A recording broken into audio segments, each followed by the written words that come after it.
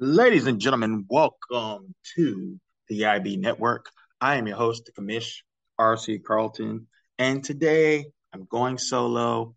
What I'm going to do or try to do to the best of my ability.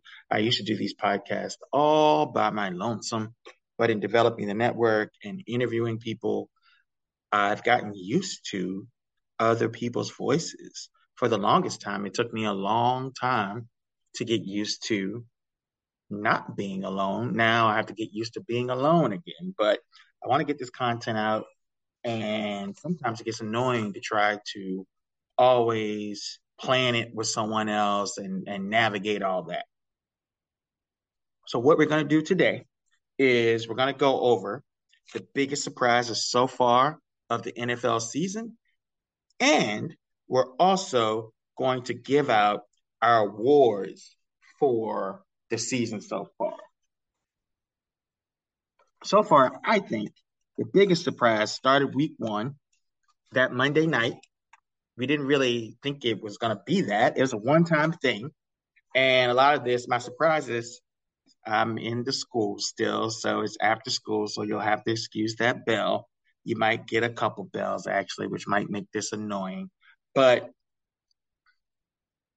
you have Geno Smith outplaying Russell Wilson. And I got these from Mike Sandoz, the surprises, Mike Sandoz pick six column, which is really good in the athletic. He also does the QB tiers. So he's always a good read. But I agree with these. I'm just going to put my spin on them. You wouldn't have thought Geno is one of the biggest surprises of the season.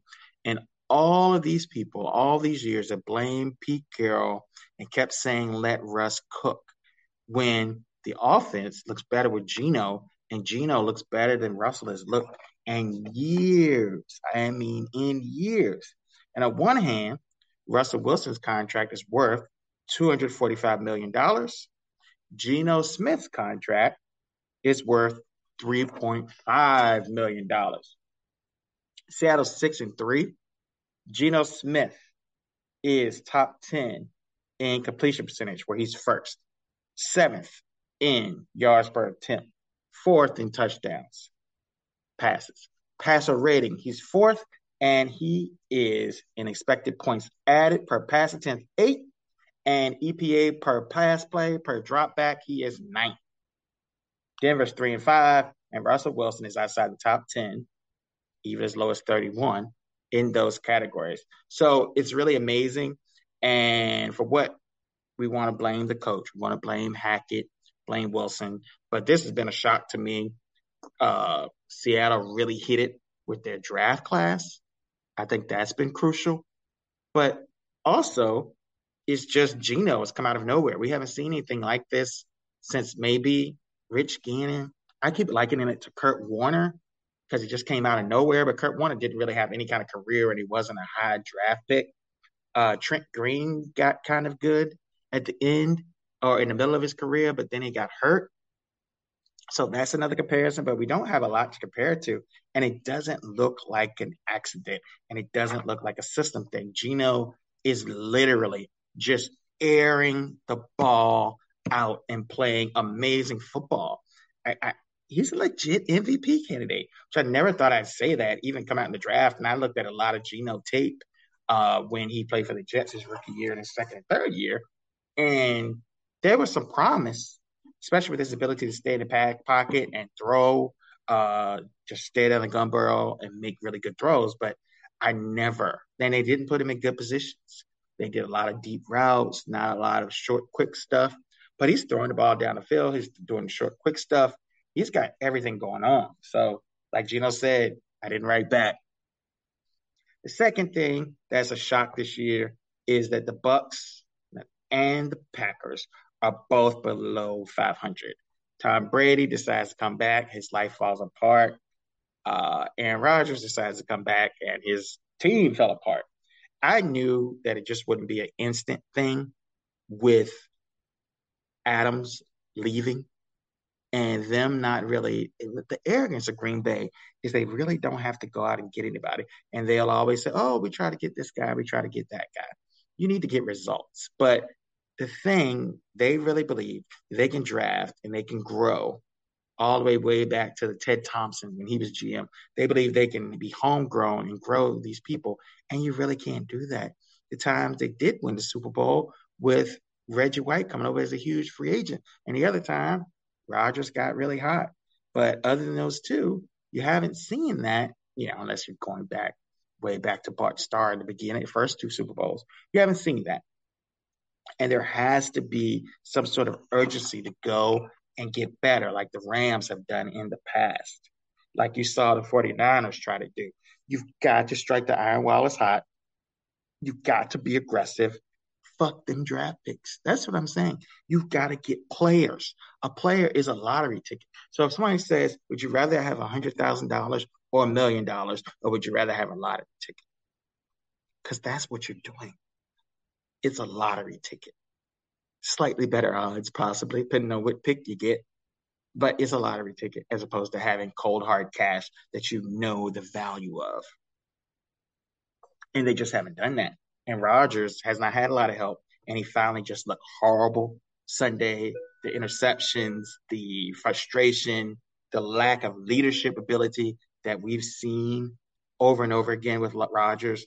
There's no one else on the team. I won't say no one, but the team doesn't have the internal leadership. It's a very young team now, especially on offense, where you had somebody like James Jones or Randall Cobb before he got hurt, or Devontae Adams to play off. Now it's just Rodgers with these little chicks. And these little wee little chicks are scared to death of Aaron Rodgers. And that's actually to the detriment. He doesn't trust them. They're scared to make a mistake. Romeo Doubs got hurt. Christian Watson is always hurt. Cobb got hurt. So it's not a lot for Rodgers to throw to. He just played awful. They marched up and down the field the whole first half. He threw interceptions. And I think he threw one in the third quarter, too. Uh, then you got Tom Brady. That offense is broken. They look awful. They won that game because the Rams pretty much gave it to them. The defense played well, but you can't continue to go like this. You're not going to win games scoring 13, 17, 20 points. That's not going to be enough to win or go anywhere. And I don't see how they fix it because they're still going to have the same weapons. He's going to force feed Mike Adams. Uh, Fournette is washed. The internal part of the running game is gone. I've been saying it for years and years and years. Maybe not years and years, but a lot of years. Tom Brady, and I have to go back and look because on the podcast I used to say it last year. Tom Brady's record with I almost said Mo Alie-Cox, but no, Ali Marpet, their guard. It was fantastic. When Ali Marpet didn't play, the record wasn't that good. And now Ali Marpet has retired and they've had injuries at center and at guard, and it's not the same line, especially in the run blocking. That might be the last bell. I hope there might be one more bell, but that internal part of the line is not functioning, and you can't function that well with your second and third, possibly fourth string guys out there, and you're switching guys around to different positions. That kind of thing happens. So that's part of it. And I don't think it's so much that Brady has played poorly. He's not played great, but he's a rhythm guy. But he's not had the run support. He's misses Antonio Brown, so my brother has brought up. He needs that guy that can catch the ball over the middle. He misses Gronk. He needs the guy who also can work the middle of the field. He needs a running back that can catch the ball out of the backfield. They're doing that a lot with Fournette, and that's not Fournette's ministry. And those are the problems. So it's been surprising. I thought these teams would have enough talent to at least make the playoffs, definitely win the division still, and maybe be 10-7, 11-6, but not neither one of these teams are going to get anywhere near that. Green Bay is just not good, and I think Tampa Bay is mediocre. They can still pull out winning the division because it's so horrible, but Green Bay is not. They don't look better than Detroit. Well, maybe they did those turnovers, but they really don't look better than Detroit. The next one is the Jets. They're 6-3, and something that's happening these days, and something that's happening in the NFL right now, is that these teams, these very smart coaches, are able to hide their quarterbacks. Offense is down, and they're benefiting because they're playing this defenses are playing the cover two. They're eliminating deep passes and explosive plays. But these defensive coaches or these really smart coaches like Brian Daboll for the Giants right here with the Jets, you're taking these quarterbacks who are not good. Make no mistake, these quarterbacks, Wilson is not good. Jones is not good. So what Robert Salah has done is try as hard as humanly possible to make Zach Wilson as little of the gameplay as possible. And he still messed up against the Patriots. They had to take him aside and just say, look, dude, throw the ball away. You don't have to make a play every time. You have to be patient. You have to be boring. That's not his personality. But he played a lot better, and he couldn't play much worse than he did against New England. But he played a lot better. And the Jets have been doing it with defense and the running game. And in a year like this, a transitional year where this may happen every 5 to 7 years when the defense catches up, you probably could win. You could sneak a Super Bowl out of probably playing defense and running the ball. But it's just amazing to me that these guys, I promise you, that's the last bell. It's amazing to me that these guys are getting away with it, with either quarterbacks playing so much greater than you ever thought they would play, or quarterbacks that we know are not that good, with Daniel Jones, with Zach Wilson, and in some ways they are um, with like Justin Fields, you're figuring out what he can do. And they're not winning per se, but they are playing better and they're being more effective offensively. Also, Atlanta Falcons, what they've done, a primary running system, and they, have been floating around 500 all season. The next surprise would be the Rams. They're the Super Bowl champions, and I know this happens a lot, but you didn't think, with as loaded as they are, that this would happen to them. They have the fifth worst offense by EPA, and it's the second largest year over year EPA drop in history behind the Indianapolis Colts. And that was when, let's see, that's these Colts, these year's Colts. So dropping Matt Ryan and putting up the kid, what is his name, Sam Ellinger, for Texas. So it's been amazing, but it's mostly because the line has really gotten horrible there. And you do miss Odell. Now Robert Woods didn't play, but the only viable threat you have is Higbee and obviously Cooper Kupp. Stafford, he tends to hold on to the ball. They tried to get him out of that, but now he doesn't have as many people open. He has an 8.9 sack rate. He's been sacked 28 times. That is the most he's been sacked through 8 games. And he only got sacked, let's see.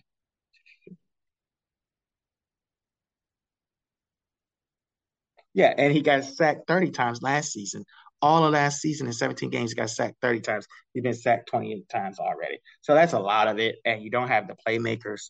And I don't know if Cooper Kupp is hurt, but I mean, he's good, but it doesn't seem like it was last year. I mean, he's not like, I don't know. He's not Tyreek Hill, but I feel like he's more explosive. And maybe that's because more people are focused on him because he's the only damn option they got. So I think they're done. I do think they're done.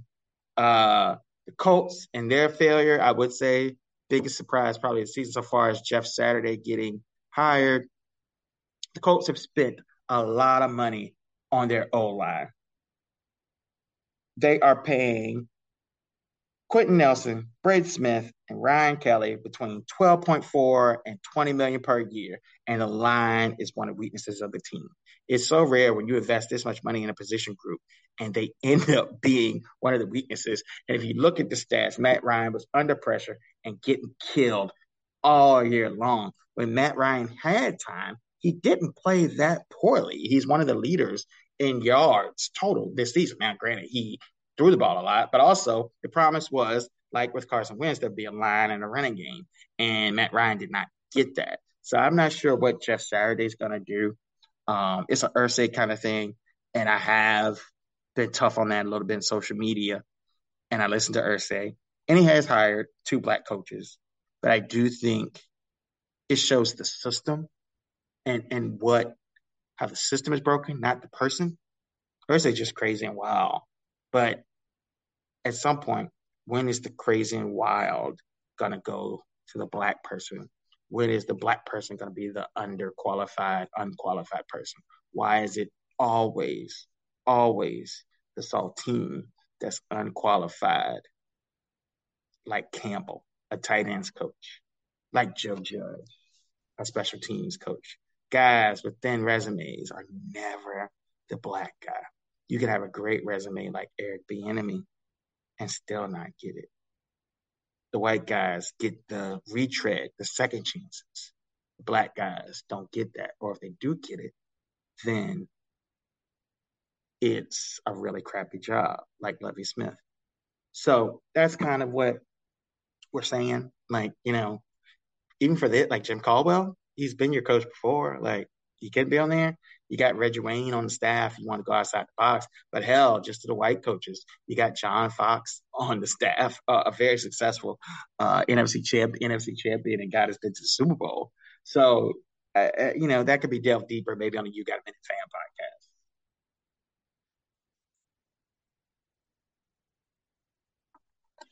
And I would say, and the last surprise is the Giants, 6-2, under new coach Brian Daboll. The Giants have not met their Vegas expectation for win totals since 2016. All they need is two. I remember Joe and I agreed. He said it was a little high for 7.5, but they're only two victories from crossing that 7.5 threshold that Vegas have them. They have gotten there by making the NFL's largest year EPA improvement on offense. That's estimated points added, 11.1 per game. That's a lot.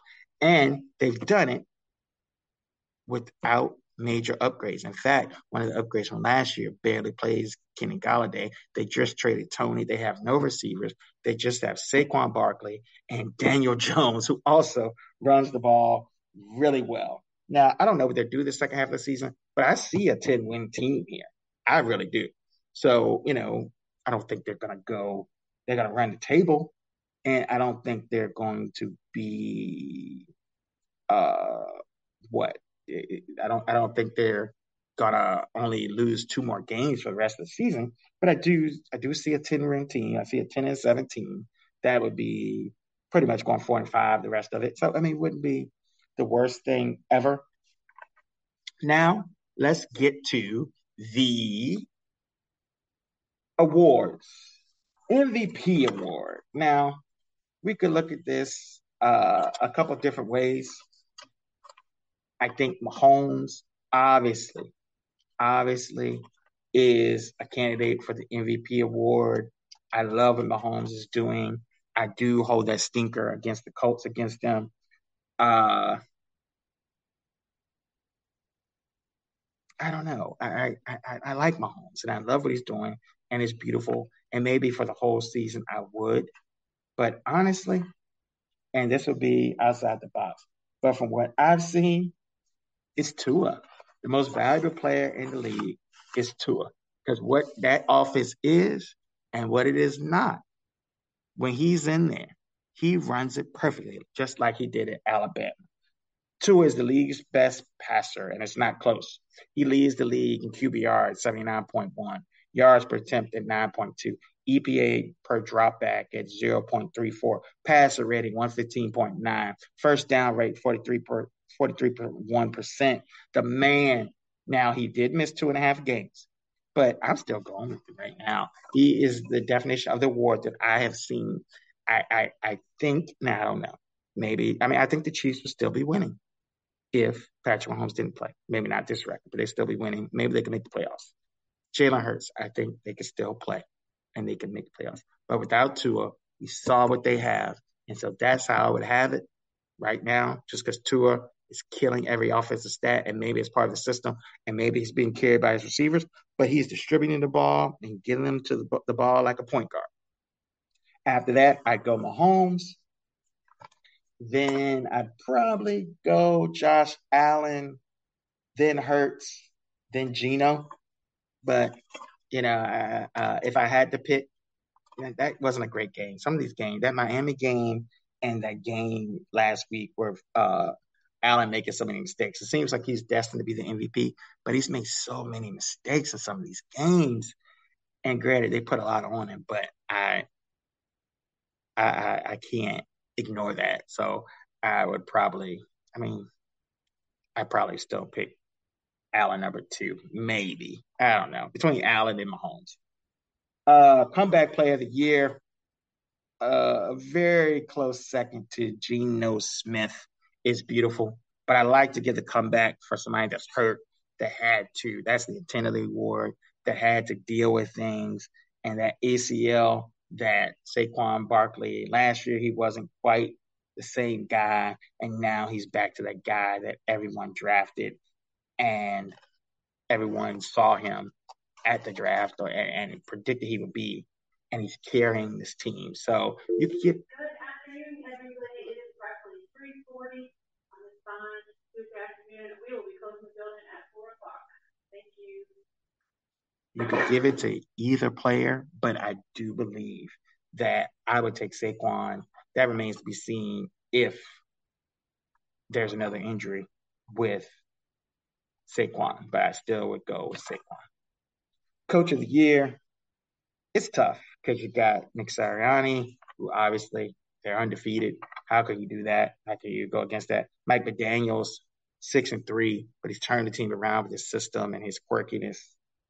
Robert Saleh, Jets, 6-3. Nobody saw that coming, but I'm gonna give it to Brian Daboll because they suck.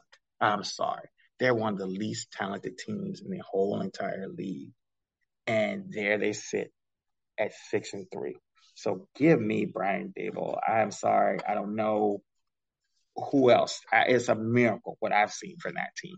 So give me Brian Daboll and the New York Football Giants for Coach of the Year.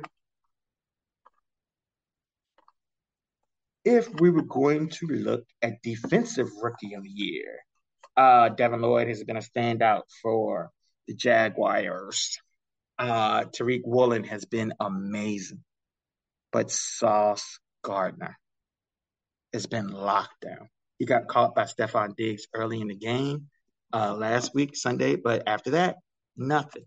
So he's coming to league. We haven't seen a guy come into league and be like the lockdown corner in a while.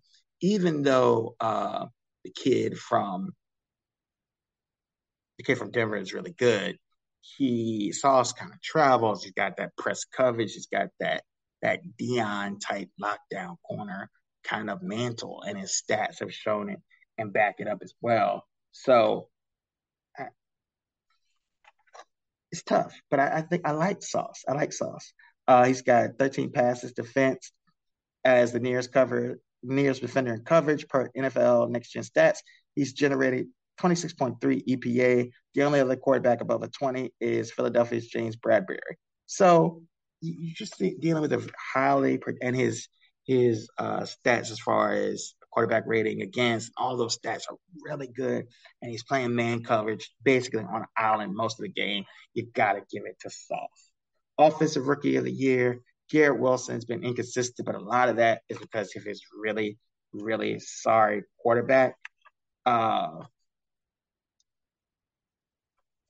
And you also could give it to Olave, who's also been really good. I don't know. I mean, it's a tough one, but I'm not sure who I would pick. You got the Ohio State kids. You got Pierce, who's also really good with the Texans.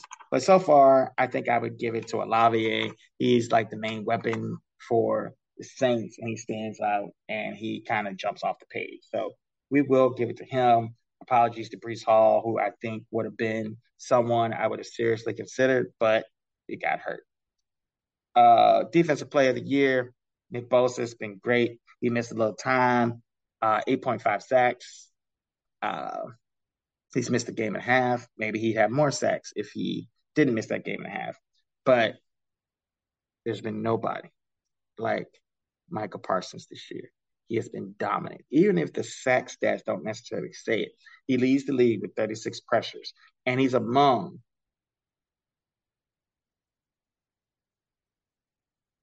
he creates pressure faster than anybody else save Aaron Donald.